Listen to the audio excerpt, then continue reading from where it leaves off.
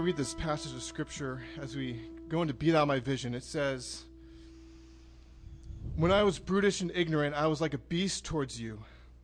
Nevertheless, I am continually with you. You hold my right hand.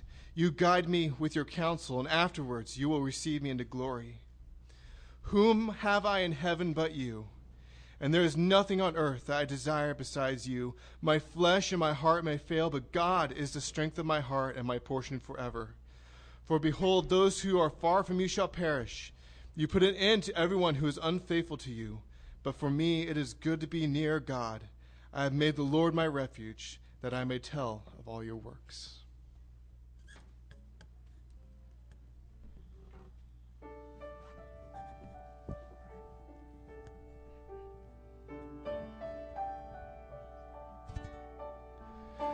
Be thou my vision, O Lord of my heart.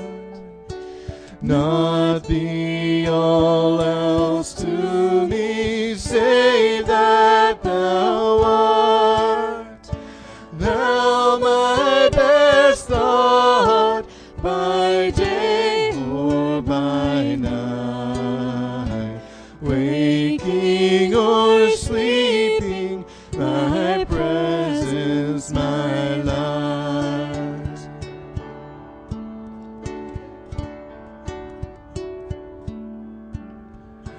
Be thou my wisdom, and thou my true word. I ever with thee, and thou with me, Lord. Thou my great Father, I thy true Son. Thou in me dwelling, and I with thee one.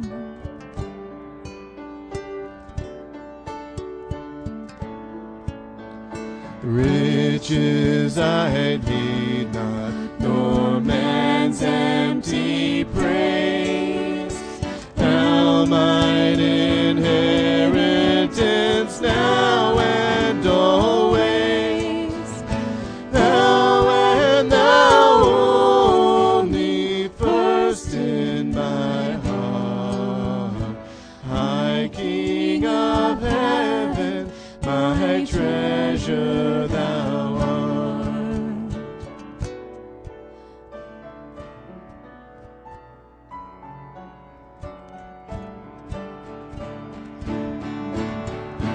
High King of heaven, my victory won.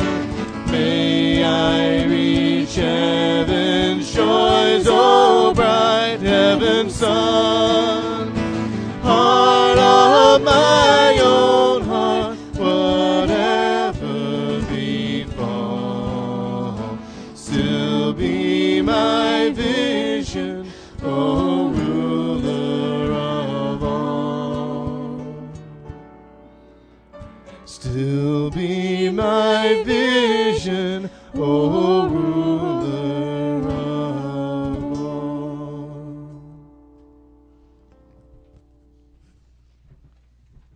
Would you join me in prayer, please? Father, as we open your word this morning, we ask that you would open our hearts, again asking to set aside all distractions that we might focus on what your Holy Spirit has for us today. We actually offer ourselves to receive, Lord, to be open to your Spirit in the sense of your word ministering to us. And again, to strengthen our walk, to strengthen our relationship with you, with each other, Lord, that we might be a testimony to the community of Jesus Christ and his grace, his mercy, his salvation. Lord, we worship you in Jesus' name. Amen. You may be seated.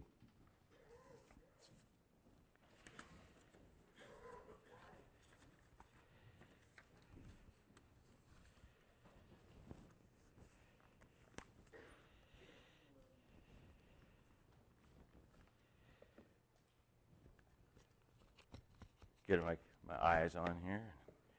Play a quick disappearing act. I need a water.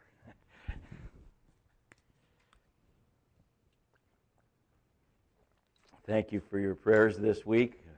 Most of you know I didn't quite make it to the service last Sunday, and pretty sick Sunday, Monday, and Tuesday, and really appreciate your prayer support. Feeling much, much better, and glad that I could be back here this morning. We're in Romans chapter 12. We're going to be moving again towards the discussion of the gifts, of the spiritual gifts that God has provided the church. I have a few things I'd like to review in reference to that. The scripture that we're looking at in Romans is in chapter 12, and I'm just picking up at verse 6 through 8 for this morning. Having gifts that differ according to the grace given to us, let us use them. If prophecy, in proportion to our faith. If service, in our serving. The one who teaches in his teaching. The one who exhorts in his exhortation. The one who contributes in his generosity. The one who leads with zeal. The one who does acts of mercy with cheerfulness. As we've gone over,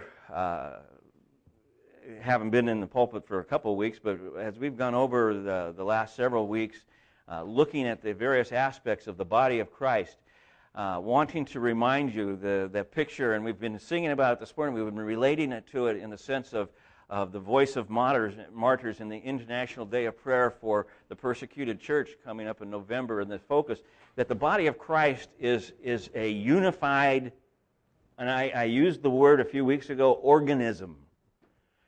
The body of Christ is a living organism filled with the Holy Spirit. Each individual is filled with the Holy Spirit, plus I believe a collective moving of the Spirit within the body as a whole. And so every one of us are related directly to all other believers in the world. That is the body of Christ. So when we speak of the body of Christ, when we speak of the church, we're not just speaking about the church here, or the church in Fortuna, or the church in Humboldt County, or the church in the United States. But when we speak of the church, generally speaking, first and foremost, it's the body of Christ, the universal body of Christ around the world. And yet, within that framework, we have local fellowships, church groups that gather together, as ours does. And so we look, and God organized, we see through the Acts and through other of the epistles, God establishing churches and locations of people moving together, elders being appointed for preaching the word and to teaching in every individual area. And so we see both the picture of the congregation, if you will, the fellowship that is part of the larger body of Christ. We traditionally use the term church, however, as it applies both locally and universally. So we don't normally say, oh, I'm going to fellowship on Sunday. We normally say, I'm going to church. I hope you're saying, I'm going to church, or I get to go to church, and not I have to go to church. And so this picture of the body of Christ, the church, has both a international impact, and as a result, we see ourselves involved in the global church, trying to come alongside missionaries and other Christian groups to minister to them. And it's interesting, there's been seasons in our culture, and as we've seen the church grow in strength in numbers in other areas, there was a time in the 80s where they were sending missionaries from third world countries to the United States because they were concerned about us. And rightfully so. And so this whole idea of the body of Christ interacting nationally, internationally, but also on a local basis. When we look at the body of Christ, the church, on a local basis, we realize that God even does a very unique thing within the church itself, within the local fellowship itself. It brings together a group of people, all of them brought together by Christ. There isn't one of us in this room, and I'm just absolutely believe this with all my heart, today is a providential meeting. There's not one of us in this room that's here by accident today. And God has orchestrates to bring it together so that we can, as a body, as a local body meeting together, that we can grow together to become one in Christ, both locally and universally in the church, completely, internationally. And so I look at a scripture that has been probably, you even see it on our logo, the church sign, over the years, Ephesians chapter 4, verses 11 through 16, where it says, Paul writing, he says, God gave the apostles, the prophets, the evangelists, the shepherds, and teachers to equip the saints for the work of ministry, for building up of the body of Christ. Right there is the picture.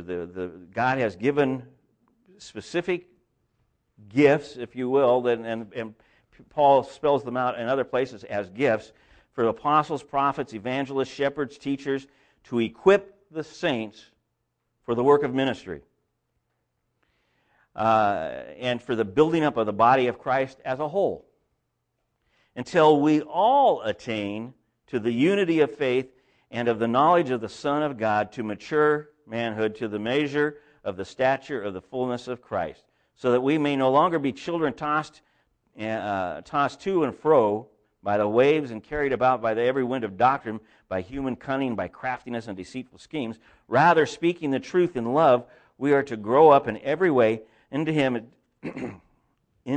who is the head, referring to Christ, into Christ, from whom the whole body, joined and held together by every joint with which it is equipped, when each part is working properly, makes the body grow so that it builds itself up in love. The whole picture here being of just this idea of every part, every one of us being a part of what's going on in the body of Christ. It's not made up of a few leaders and the rest of us participants in the sense at a distance.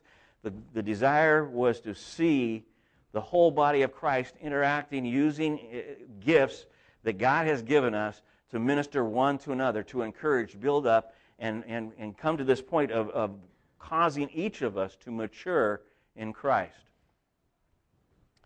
This was so important to the Reformation movement.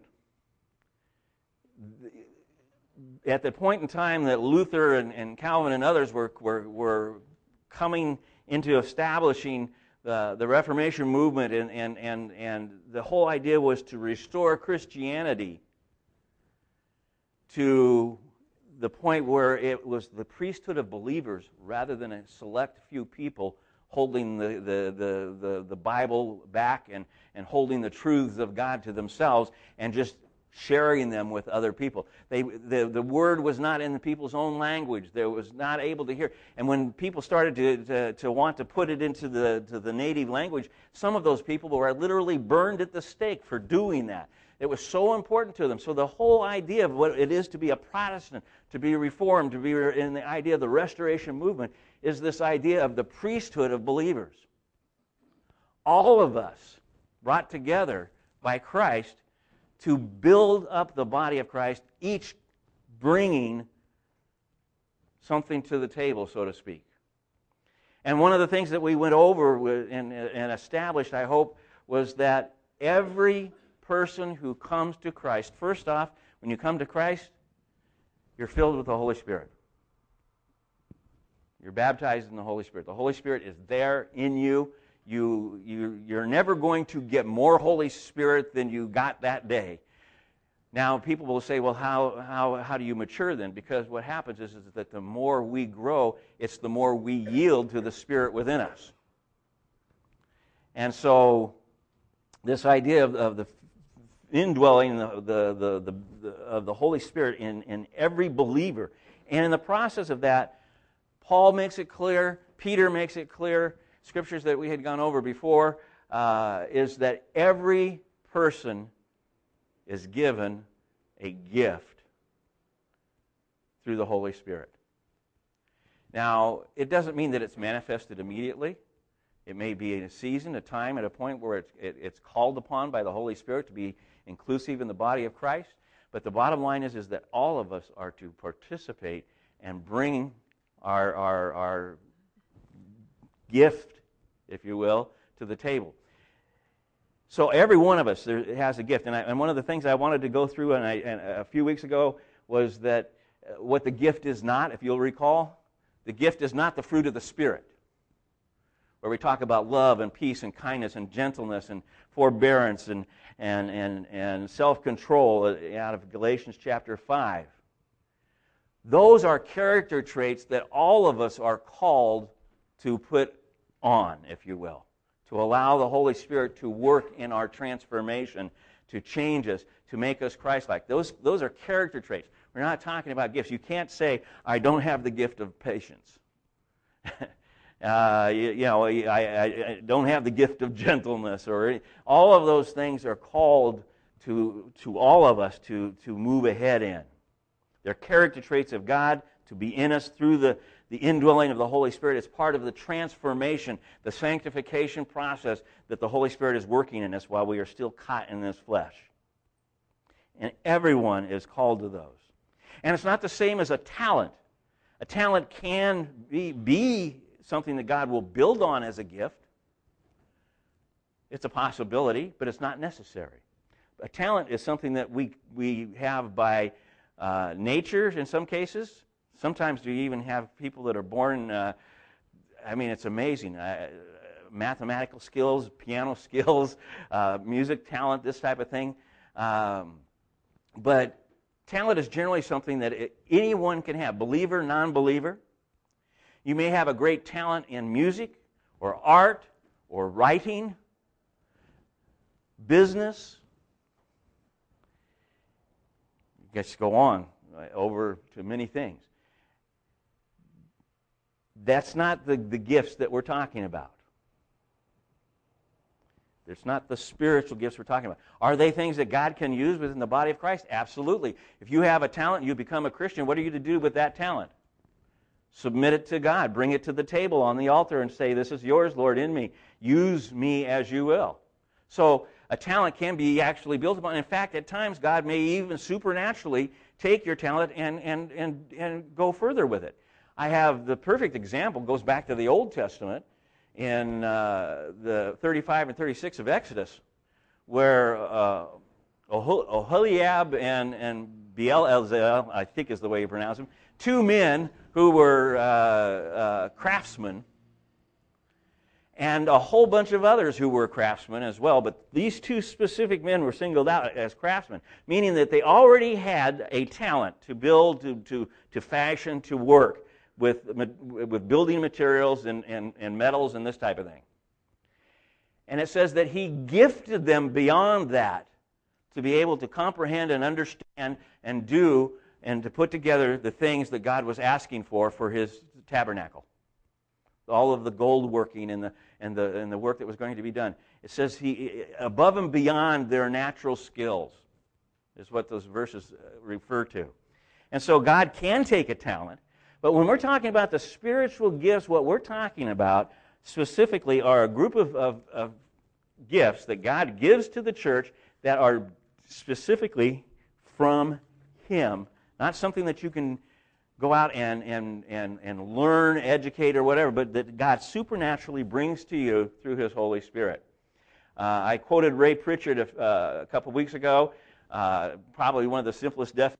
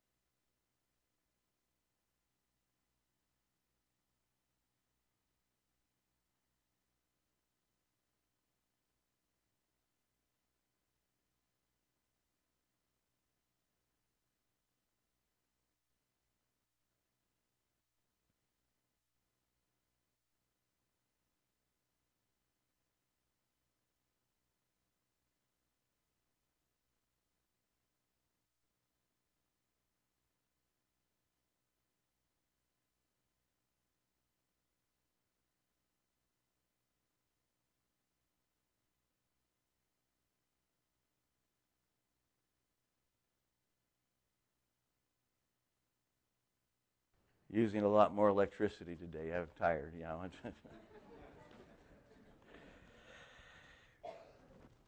Ray Pritchard, oh, I've already said that part.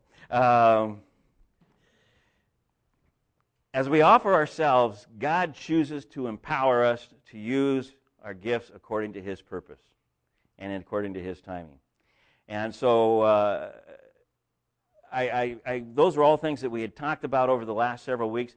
I also brought out this picture that some like to wear their gifts like a badge or a nameplate or you know, and I didn't say name tag, I said nameplate, something to draw attention to themselves as their identity, if you will. You know, oh, I have this gift.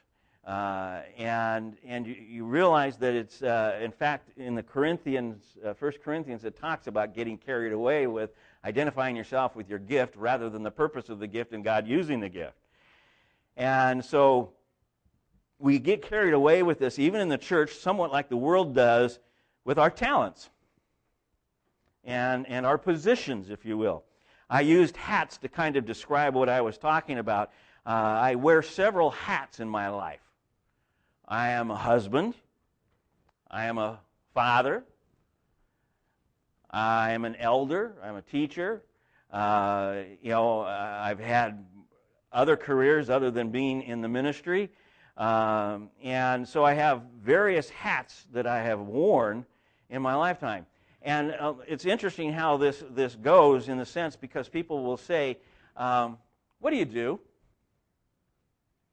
I'm not going to ask Phil because he'll just tell me as he pleases, according to what his wife allows. But there's a point where we say, what do you do? And what we're asking is, how do you make your living? What's your label? I'm a police officer. I'm a fireman. I'm a doctor. I'm a pastor. I'm whatever. And we pretty much we get those titles and they kind of stick with us.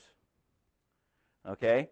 And the church tends to do the same thing sometimes. We want to be careful with this because each title, it's interesting, as I looked at these, especially husband, father, elder, teacher, each comes with expectations and responsibilities.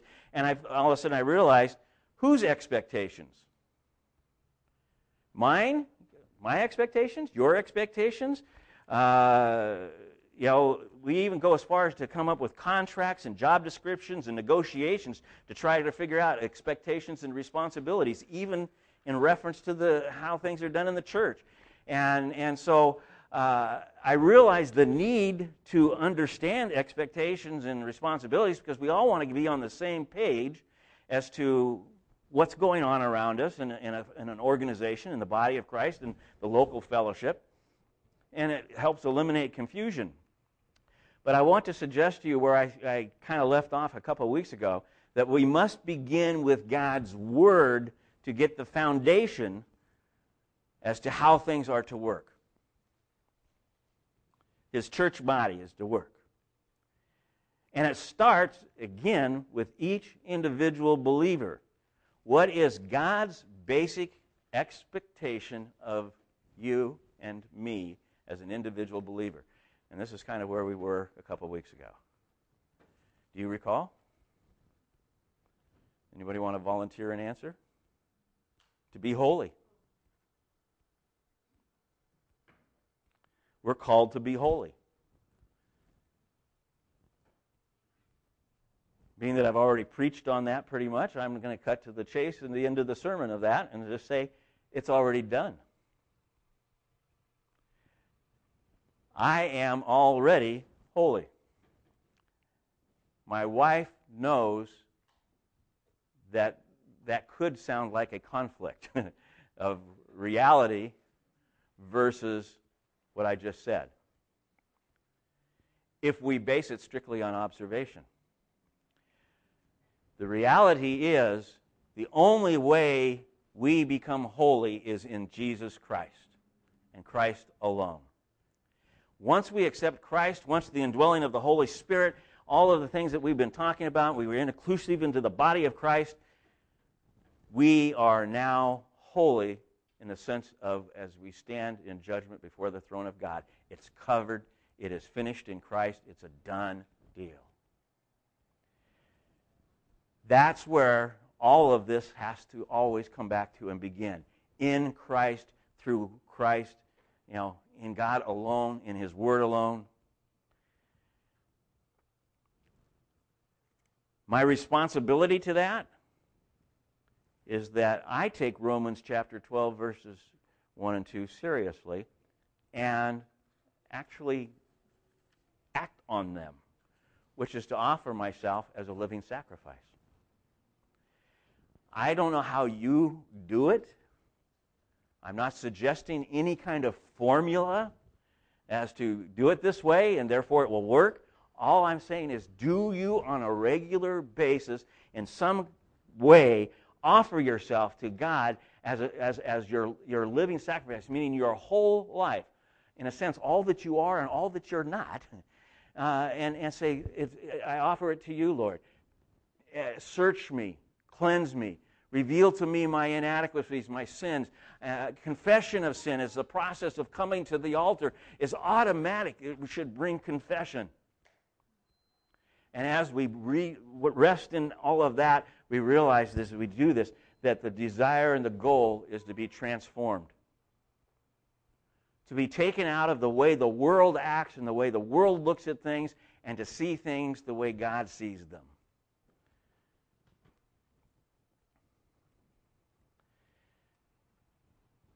All of that said, I realized as I was going into this that we still are going to use labels, badges, name tags.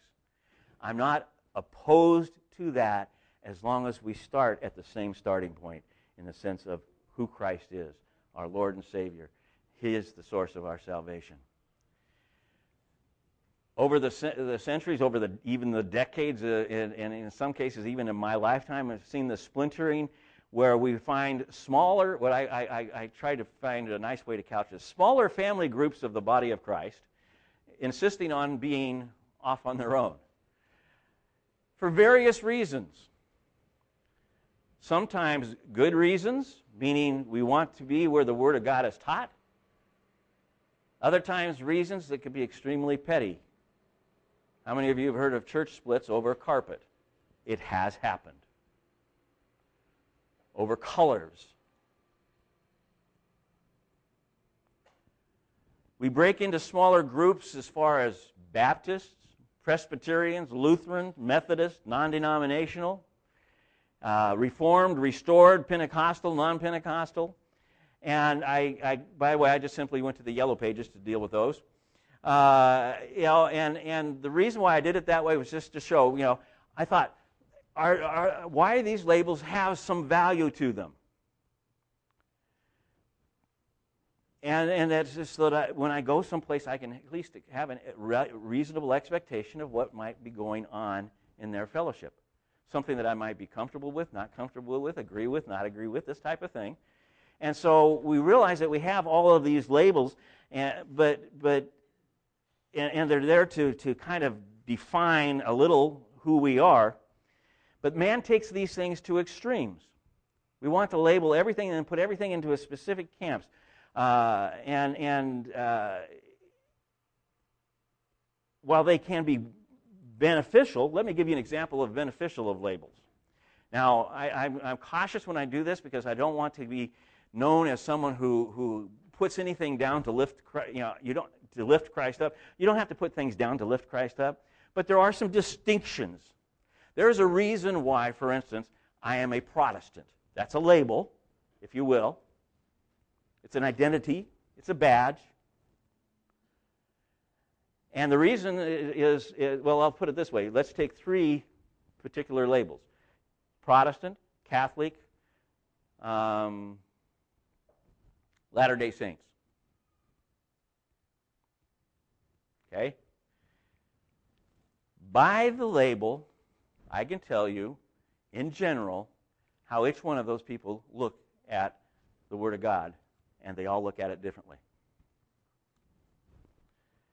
The Protestant generally looks at the Word of God as the final authority on all matters. The Catholic looks at the Pope as the final authority on all matters.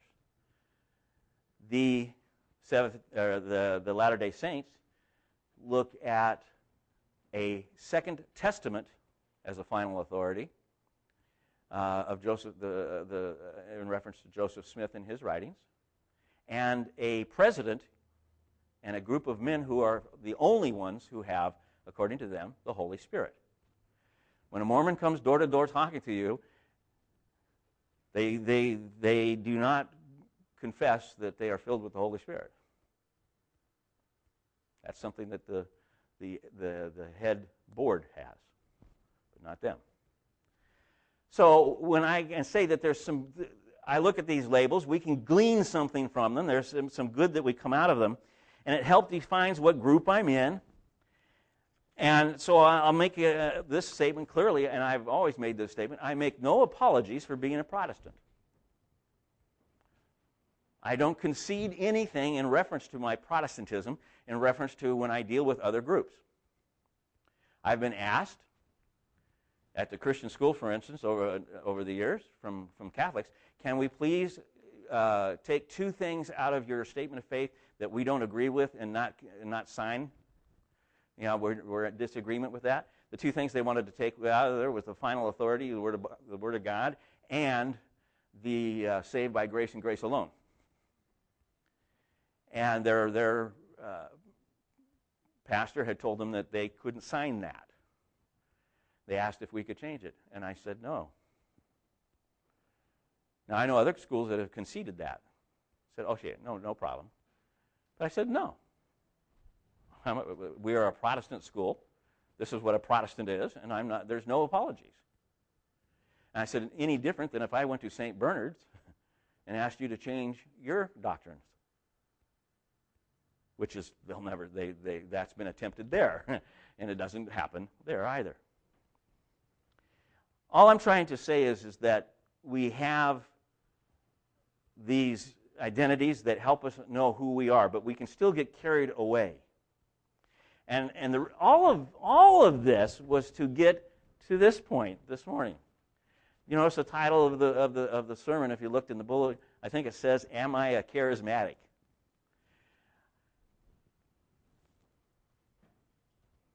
You want a yes or a no, don't you?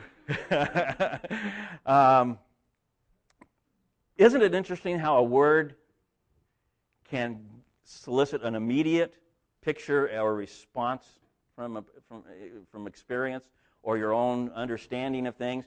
And the word charismatic, and the next word is what? Non-charismatic. I am or I am not this. And there's a divisiveness in the body of Christ today over this term, charismatic. Charismata. Charisma is the Greek word. And again, I'm not a Greek scholar, but thanks to Kittle's and Theological Dictionary of the New Testament and other studies and resources, you can get these answers and research and study the words, and you realize there's something about this word that people seem to be missing.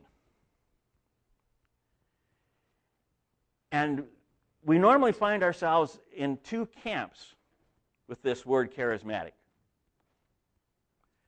We're either pro and say that we are, or we say that we're not, and we base it on a few spiritual gifts. Speaking or not speaking in tongues. The gift of miracles, especially focused on the idea of the gift of healing. And basically there's two camps. There's one group that says these gifts, these particular gifts of healing, miracles, prophecy, speaking in tongues are gone. And the other group saying, no, they're very much alive. Charismatic says they're very much alive. Non-charismatic says, no, they're gone. And it's interesting. They pivot on a verse that I shared with you a few weeks ago out of 1 Corinthians chapter 13. And quickly I'll turn there just to read it again.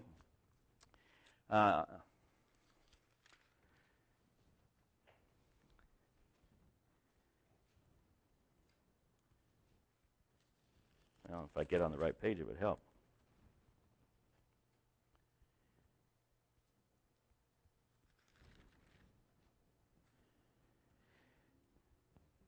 Paul writes, love, verse 8 of chapter 13, love never ends. As for prophecies, they will pass away. As for tongues, they will cease. As for knowledge, it will pass away. For we know in part and we prophesy in part. But when the perfect comes, the partial will pass away. And most people that quote this verse who are non-charismatic stop there. And if you stop right there, what's going to pass away? Tongues, prophecy, all these things that he's talking about. I'm going to suggest to you that you can be in the camp of non-charismatic, meaning those particular gifts. You don't think that they're valid for today, but this isn't the verse to use for it. I'll show you why. Verse 11, when I was a child, I spoke like a child. I thought like a child. I responded like a child. When I became a man, I gave up childish ways. You're thinking, oh, those are immature gifts or something like that. What he's saying is there's a point in time where we won't need those gifts anymore. We'll be mature. We won't need those gifts anymore. Now look closely at verse 12. For now we see in a mirror dimly. But when we're mature, when we don't need these gifts anymore, then we'll be seeing face to face. At what point do you think that happens? Christ returns? Yeah. You see, there's a tendency to take this scripture, take verses 9 and 10 and say the perfect is the New Testament, therefore when it comes we won't need those things. The New Testament still has not brought us face to face with Christ in the sense that Paul is talking about here. Now I know in part, then I shall know fully. How many times do we say, I can't wait to ask and to know, even as I have been fully known. So all I'm suggesting is that this verse is not the pivotal point for things is to use that these gifts have passed away. You may have, there may be people that have good, solid reasons for believing it that way. I'm not going to get into that this morning, or the other way around. The issue is that I want to focus on this word, charisma. And the fact that it's been used, I think, inappropriately from both sides of the issue as a label that is incorrect as to the perceptions it brings about. When Paul uses the word charisma, he does not apply it to a few specific gifts. They're strictly the spiritual gifts. In Romans alone, Paul lists these gifts: prophecy, service, teaching, exhortation, generosity, leadership, and mercy. All of those are spiritual gifts. All of them are charismata, or charisma. All of them are gifts. Charis, that word is grace. The rest of it added together is a compound word, which means gifts of grace, basically. Spiritual gifts. All of those are spiritual gifts. 1 Corinthians lists some more. I read some more out of Ephesians. All of them are spiritual gifts. All of them are charisma, or charismata.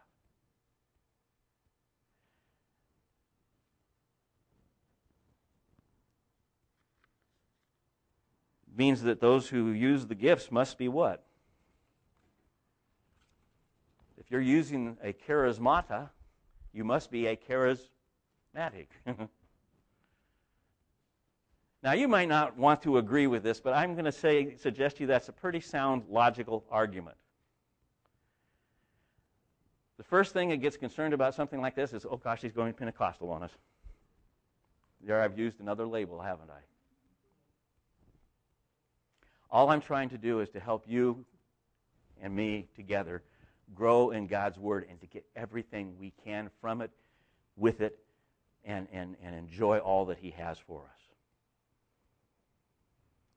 And to make my understanding of words and labels that the church throws around haphazardly at times, I want to know what the words really mean, so that when I read it, I can understand. When I hear somebody preaching it, I can get a glimpse of what the Word of God says in reference to that. I've shared with you many times the context of the word resurrection. I don't think there's anybody in this room who will not agree with me in reference to the resurrection. It's the bodily, physical resurrection of Jesus Christ. His ascension to heaven was bodily, physical ascension. The body, physical incarnation of Christ is still exists in heaven at the right hand of God. God incarnate still. We'll see him in the flesh. We'll see his scars. Yet I know of a pastor who had been preaching for 20-some years in the pulpit who believed that the resurrection, and it was a pastor in a church in this community, who believed that the resurrection was strictly the resurrection of the teachings of Christ. Did not believe in a bodily resurrection, did not believe in a literal Bible in a sense of interpretation. The Bible is the final authority, the Word of God, spoken Word of God. He didn't agree with that. I can't figure out to this day why he'd want to be in the pulpit. What's there to preach on? Well, he said the good things that Jesus taught.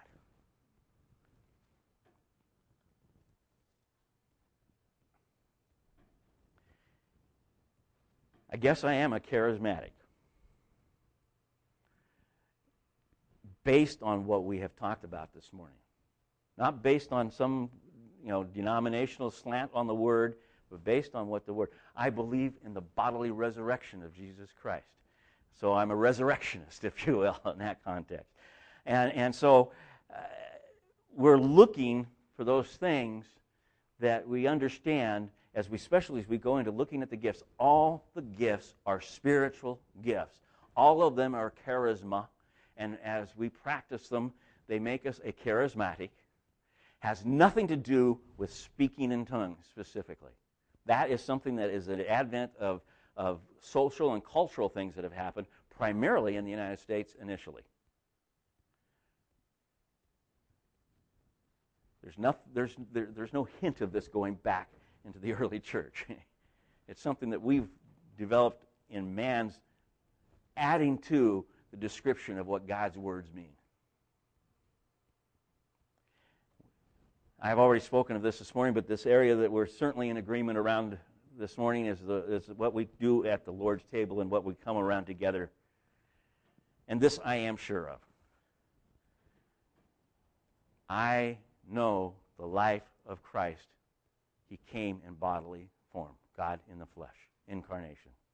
He died on the cross, physically, poured out his blood. He was buried in a tomb. He was raised on the third day. He ascended to heaven physically, bodily, and sits at the right hand of God, and he's coming again. Those are the things we bring to focus at the table. And so, as we close, we'll close with one area where we can, if I probably raised questions, we can come back to agreement. This one thing we know to be true. And this is where our faith lies. It all rests in Christ alone. My salvation rests in Christ alone. His grace alone. His gift of faith alone. Understood through His Word, the Scriptures alone. All through the glory of God. I'd ask the ushers to come forward, pass out the communion, and we will share, hold it until we've all been served, and we'll share together.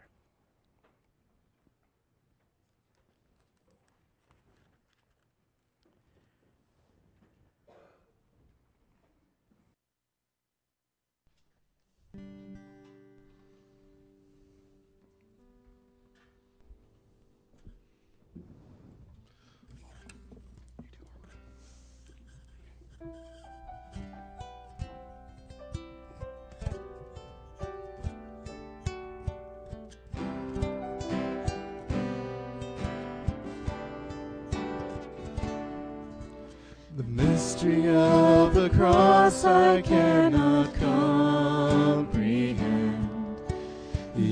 agonies of Calvary. You, the perfect Holy One, crushed your Son, who drank the bitter cup reserved for me. Your blood has washed away my sin. Jesus, thank you. The Father's wrath completely satisfied. Jesus, thank you. Once your enemy, now seated at your table. Jesus, thank you.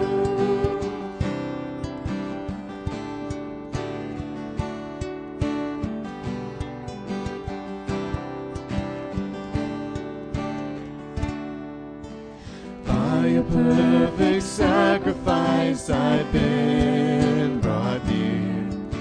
Your enemy you've made your friend, pouring out the riches of your glorious grace. Your mercy and your kindness know no end. Your blood has washed away my sin. Jesus, thank you. The Father's wrath completely satisfied. Jesus, thank you. Once your enemy, now seated at your table. Jesus, thank you.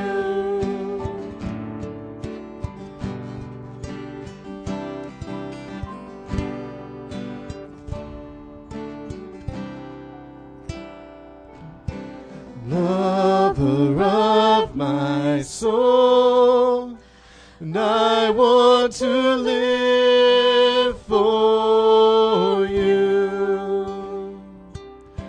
Lover of my soul, and I want to live for you. Lover of my soul, I want to live for you. Lover of my soul, I want to live for you. Your blood has washed away my sin. Jesus, thank you. Father's wrath completely satisfied. Jesus, thank your blood has washed away my sin. Jesus, thank you. Father's wrath completely satisfied. Jesus, thank you.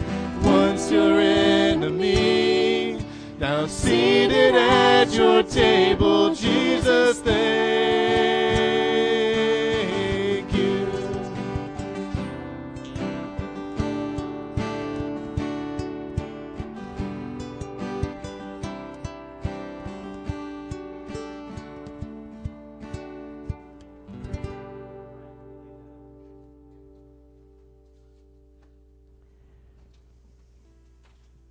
What we've been talking about, as far as what Christ has done for us. He's washed away our sins, and we say, Jesus, thank you. It's in His name alone. I mean, it can't be done any other way. No other name under heaven can do this. The Father's wrath completely satisfied. That's how come I can say it's done, I'm holy. Not because in the flesh I am, but because God has seen it done. He sees the end from the beginning. He knows it's accomplished, and it was accomplished when Jesus said it is finished. Once your enemy, Ephesians points out very clearly, we were all enemies of God, subject to His wrath, which is the consequences of wages of sin, death. And then we jump over to Romans 6:23. All have sinned. The wages of sin is death, but the free gift of God is eternal life through Jesus Christ our Lord. Jesus, thank you. Paul writes in reference to the Lord's Supper, I received from the Lord that also delivered to you, that the Lord Jesus, on the night when he was betrayed, took bread. And when he had given thanks, he broke it and said, "This is my body, which is for you. Do this in remembrance of me."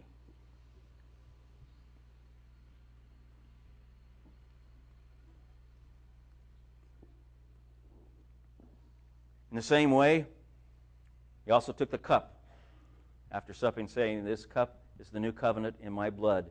Do this as often as you drink it in remembrance of me."